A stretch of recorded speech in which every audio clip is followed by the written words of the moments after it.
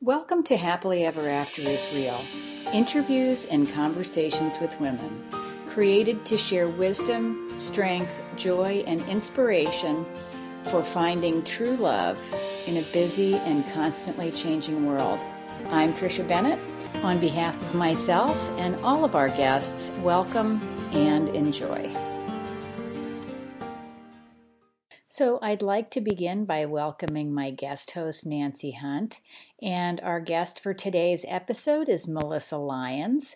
Melissa is a wife in her third decade of marriage, a mother of two grown daughters. Welcome, Melissa. So tell us how you met your husband and how you knew he was the guy for you. Well, it's kind of a funny story. I was in first year university, and he was one of the first people I met or saw. And I remember saying to one of the other girls that I said, I'm going to marry him one day. And she said, no, I am. We're just joking. There was absolutely no seriousness to it at all, but that is one of the things I said about him. And he ended up living in the room right next to me in residence, if you can believe it. So that's how we met, by living in the same floor in co-ed res. And how did you know that he was the one? How did you start dating?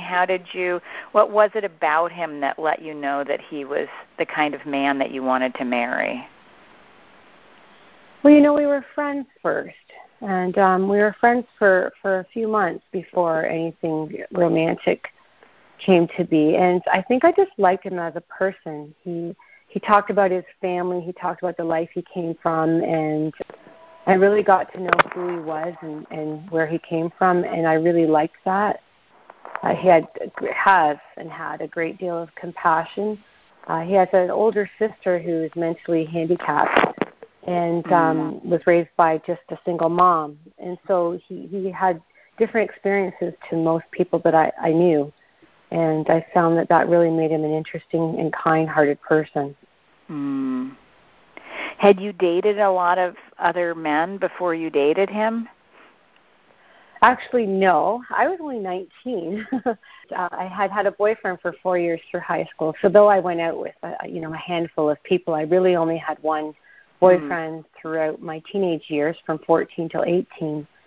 And then I went abroad for school for a semester and came back and was single. So when I went to school, I was pretty determined to not meet anybody and spend some time on my own. But that didn't happen. Surprise. We joke about it. I know, right? And it's certainly not a regret, because I don't have any regrets, but I often wish I would have met him a few years later if I could have everything be exactly as it is today, but I wouldn't change one thing because we wouldn't be here in this moment, right? Right. But so I didn't have a lot of time on my own. Mm-hmm. And how long did you date before you were married? We did in 1986 to 1991. So for 5 years we dated. Yeah, and we lived in separate cities too. We met in Ottawa, in Canada, and that's almost 8 to 10 hours from Windsor, which is where he's from, and I was from the Toronto area, north of Toronto, and it was a good 4 hours from there. So, we would spend time together when we were in school, but when we had the summers off and we were working, we were apart by at least 4 hours. Mm-hmm. And I should mention, too, he's older. He's 3.5 years older, so I was first year, and he was doing his master's when we met, too. So we also had that age gap, which I think it helped us. Yeah. He was a little bit more mature than other men that would have been your age at the time. Yeah, and definitely he was. And in fact, he finished school, and then I got to still stay in school for a few more years when he was done. So we had that time alone, even though we were together. And I think it was really important to me. Yeah. Well, I think too many people rush into things, and they don't take the time to really get to know someone. And so the fact that you were that far apart and you had that many years to really get to know each other, you were gathering a lot of information during that time. Yeah, for sure. Yeah. And the fact that we did what we wanted to do, You know, even in my children, sometimes I see, or I have seen moments where they forget who they are and they just be who they think they're supposed to be with that person, and it's a slippery slope, or it can be. Yeah, that's such a great point. Yeah. So when you were dating, did you have women in your life, girlfriends, relatives, anyone who was sort of supporting you or guiding you through the process? I would say I figured it out on my own, but at the same time, I always have had really close girlfriends, and I still do to this day. I think it's so important. My best friend from grade 3 was my maid of honor, and she's still in my life today, and we live 6 hours apart. And I have other wonderful, wonderful friends. So definitely the support has been there. But the journey with my husband, I don't think that I really leaned on a lot of people. It's more like between the two of us, I think. Mm-hmm.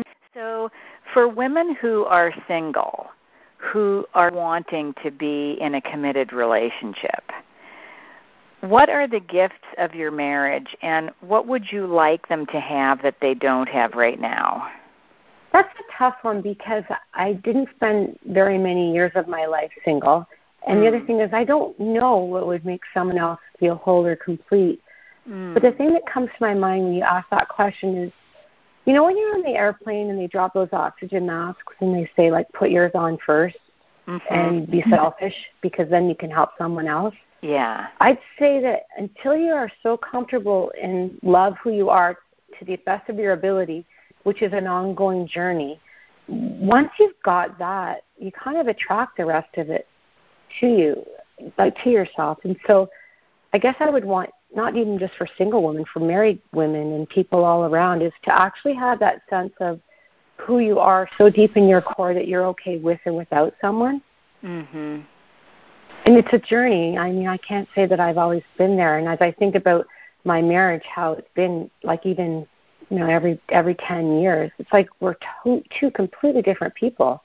There's no way you can compare dating to first decade, second decade, and now we're in the third decade of our time together. And it's like, it changes. But if you don't, the only constant you have is your relationship with yourself. Yeah. And to be so sure of yourself that it's okay if the other person changes as you grow together.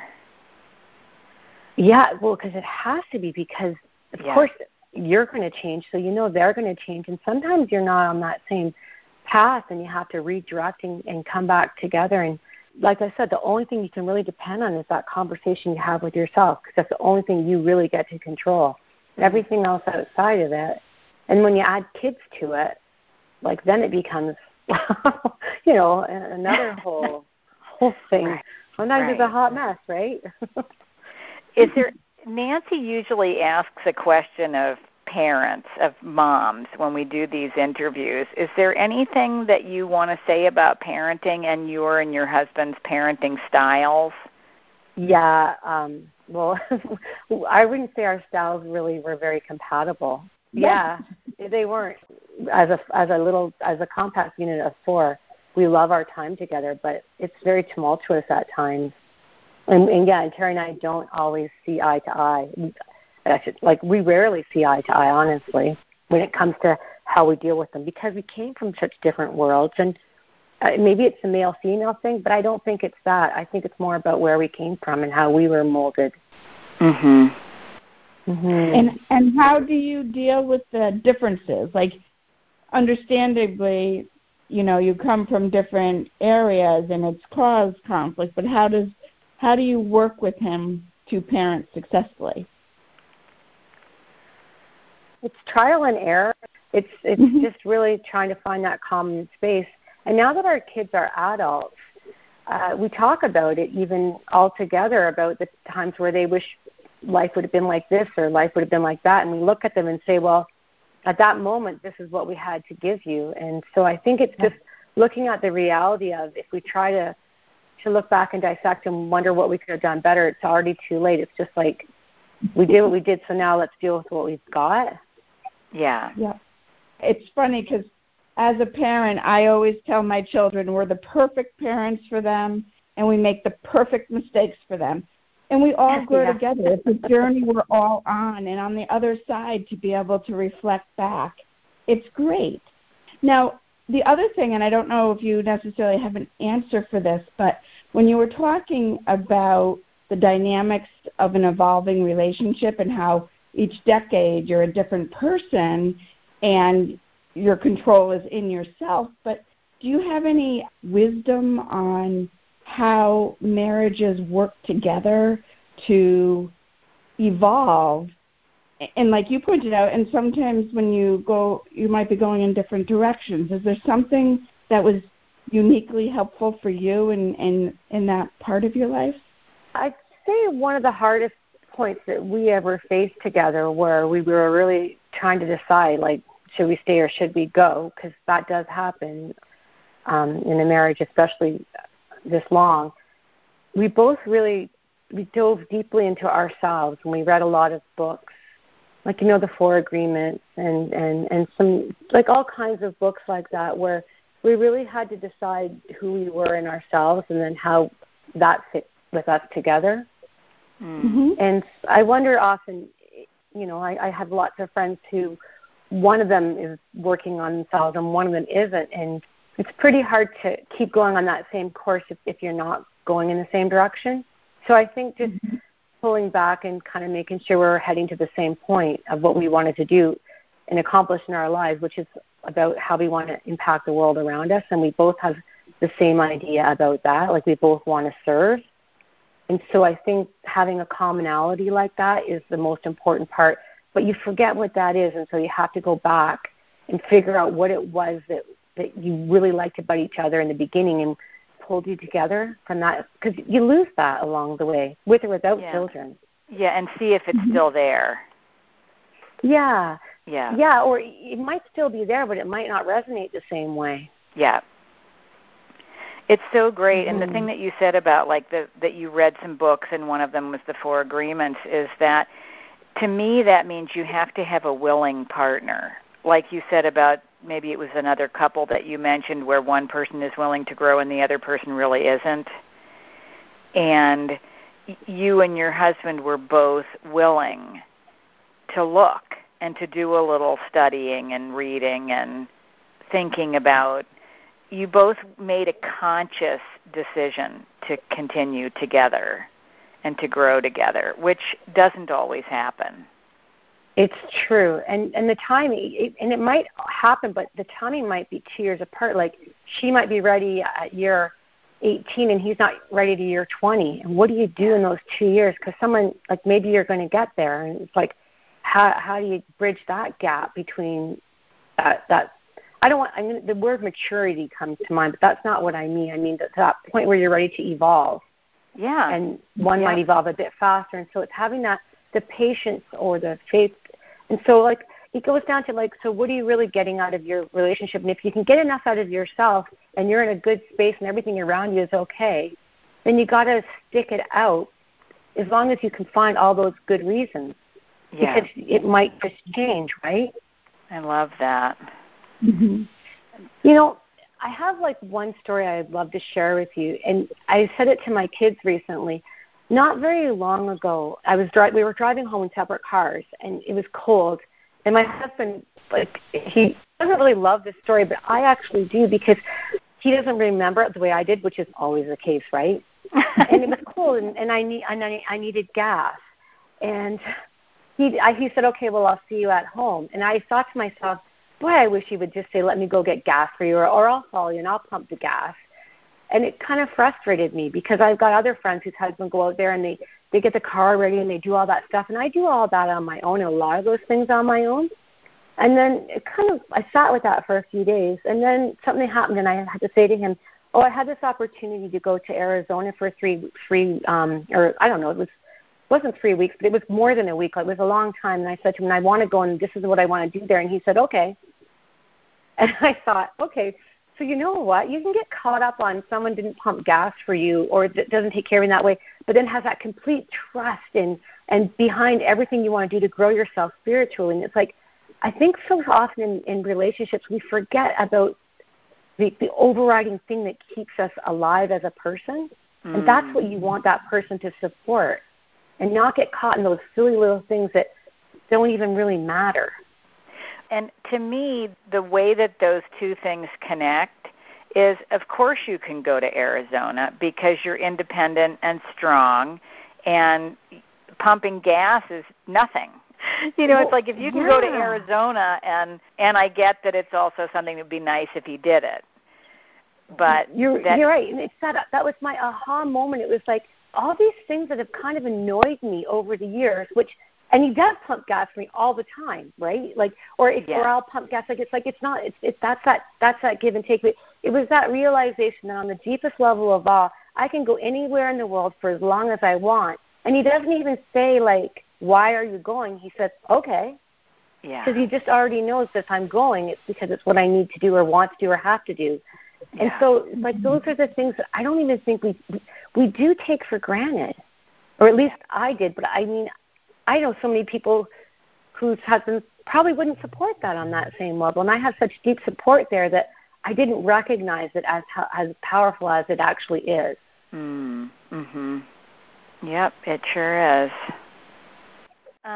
In terms of women who are still interested in finding a partner, what is your best advice for keeping their dreams alive?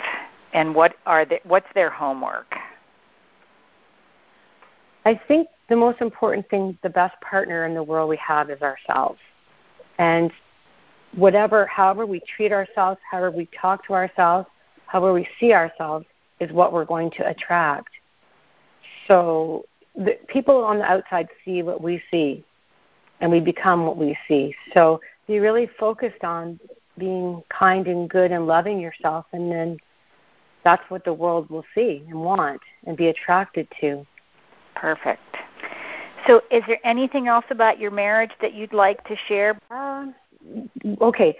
The husband's going to evolve and the wife is going to evolve, or both spouses will evolve in their own way. And it's like finding whatever that window is between when you both evolve to that same point, and being patient and supportive of letting each person catch up. And then I guess that's the thing. It's always going to evolve. It's never going to stay the same. And you really have to understand that it's not going to evolve at your pace. It's going to evolve at a common average between the two of you. Mm-hmm. And if you have enough of those things that are right, and you have that solid passion that brought you together in the beginning, the reason why you're together, then it's enough to keep going. And I think that was the most important part in my marriage, because we did hit different peaks and valleys, and we weren't always synchronized. Yeah. But thank God we had the patience and love for each other to wait to catch up. Yeah. I love that. Yeah. We were just talking about how many marriages end in divorce because people aren't patient. Yeah. They don't take the time to hit the pause button and say, I married this person for a reason. I trust myself and I trust this person, and I'm going to be patient. Mm-hmm. We lose patience and quit. Yeah, and, to be fair, there is a time when you do need to say quit. There's no doubt, and it certainly would never be a failure in making the choice that is the right thing for your life. It's just giving it enough of the right kind of pause, because hitting pause is one thing, but hitting pause with a purpose is another. Yeah. And pause with a purpose means going really deep and figuring out what you're contributing to what's not going well. Right. Because, we all contribute more than we realize, or more than many people realize. There was a time after the kids, we've been empty nesters now a couple of times. We're not now because the kids come and go because they're still young enough to do that. But he said to me, "Are you okay?" And I said to him, "Yeah, why?" And he said, "No, like, okay." And I just still didn't understand. He said, "With us," and I still didn't get it. He said, "Like, just the two of us." And we looked at each other and we were like, "Oh, yeah." I don't want them to go, but that fear of them going and like it's just going to be us, it's like now we're rocking. Because, there's the only thing that we really argued about and that we love so deeply is they're growing their own wings. And so now we can get back to the things that brought us together in the beginning. Nice. It's great. I'm on board with you. I'm just doing that now. Yeah, it's an interesting journey, that part, isn't it? It is. Mhm. Yep. And it's funny, it's never about like wanting people around or not wanting them around. It's just embracing the moment that you get to have now that it's changed and seeing the beauty of it, even if it is fleeting here and there. Mhm. Yeah, it really is. Nancy's youngest just left for college in September, and just to listen to the two of you making that transition so beautifully and really enjoying it, it's so wonderful that if you really are positive and you really have a positive outlook about life, every stage of it is wonderful.